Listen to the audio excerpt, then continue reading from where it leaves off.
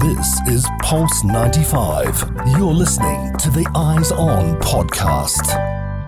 This is Eyes On. This is Eyes On. With Aisha Al-Mazmi, only on Pulse 95. Pulse. The Big Heart Foundation, in coordination with the Jordanian non-profit Wheel of Reading and also Home Storytellers, got together to tell the story of Asma. Now, you might be wondering, who is Asma or Asma?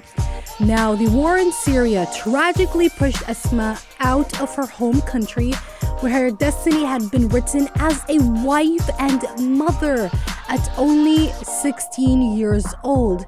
Now, she rebuilt her adult identity as a neighborhood storyteller and began using reading aloud to children for fun as a bridge to tackle critical issues in her new community at the Zaatari refugee camp in Jordan. And then 7 years later, with Asma's firstborn daughter reaching adolescence, she has a flashback of her education-deprived past emerging, which inspires her to embark on a new read aloud project to empower teenage girls to build a future of opportunities she never managed to have.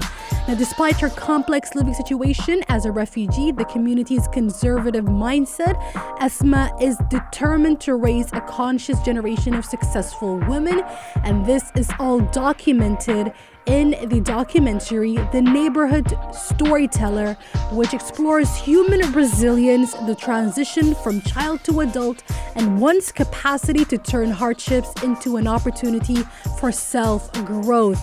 This film has been creating waves across the international and local film communities. It is the winner of the Women in Film Awards Mountain Film 2022.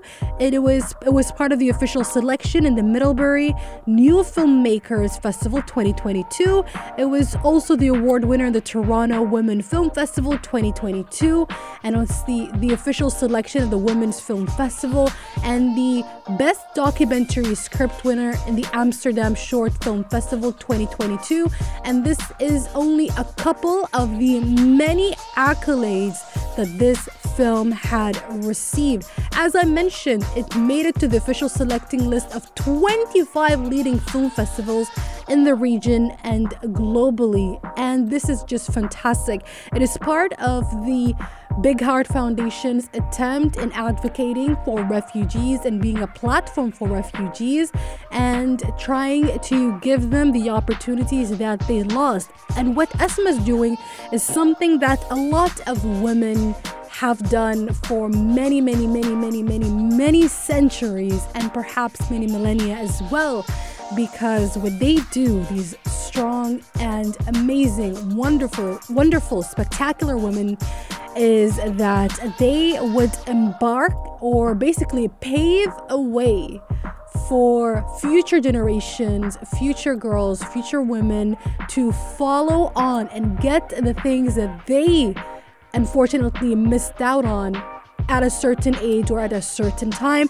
And in this case, in Asma's case, it was education and also an opportunity to fully live her life as a teenager, as a child, and perhaps as a young adult as well, without the, I don't consider being a parent, being a mother, being a stay-at-home wife as a burden, but it is a burden to the people who were put in this position without being given a choice or a voice for themselves, to basically make the choice for themselves rather than being forced into that position. So in the case of Asma, it might be somewhat of a burden. I cannot speak on her behalf.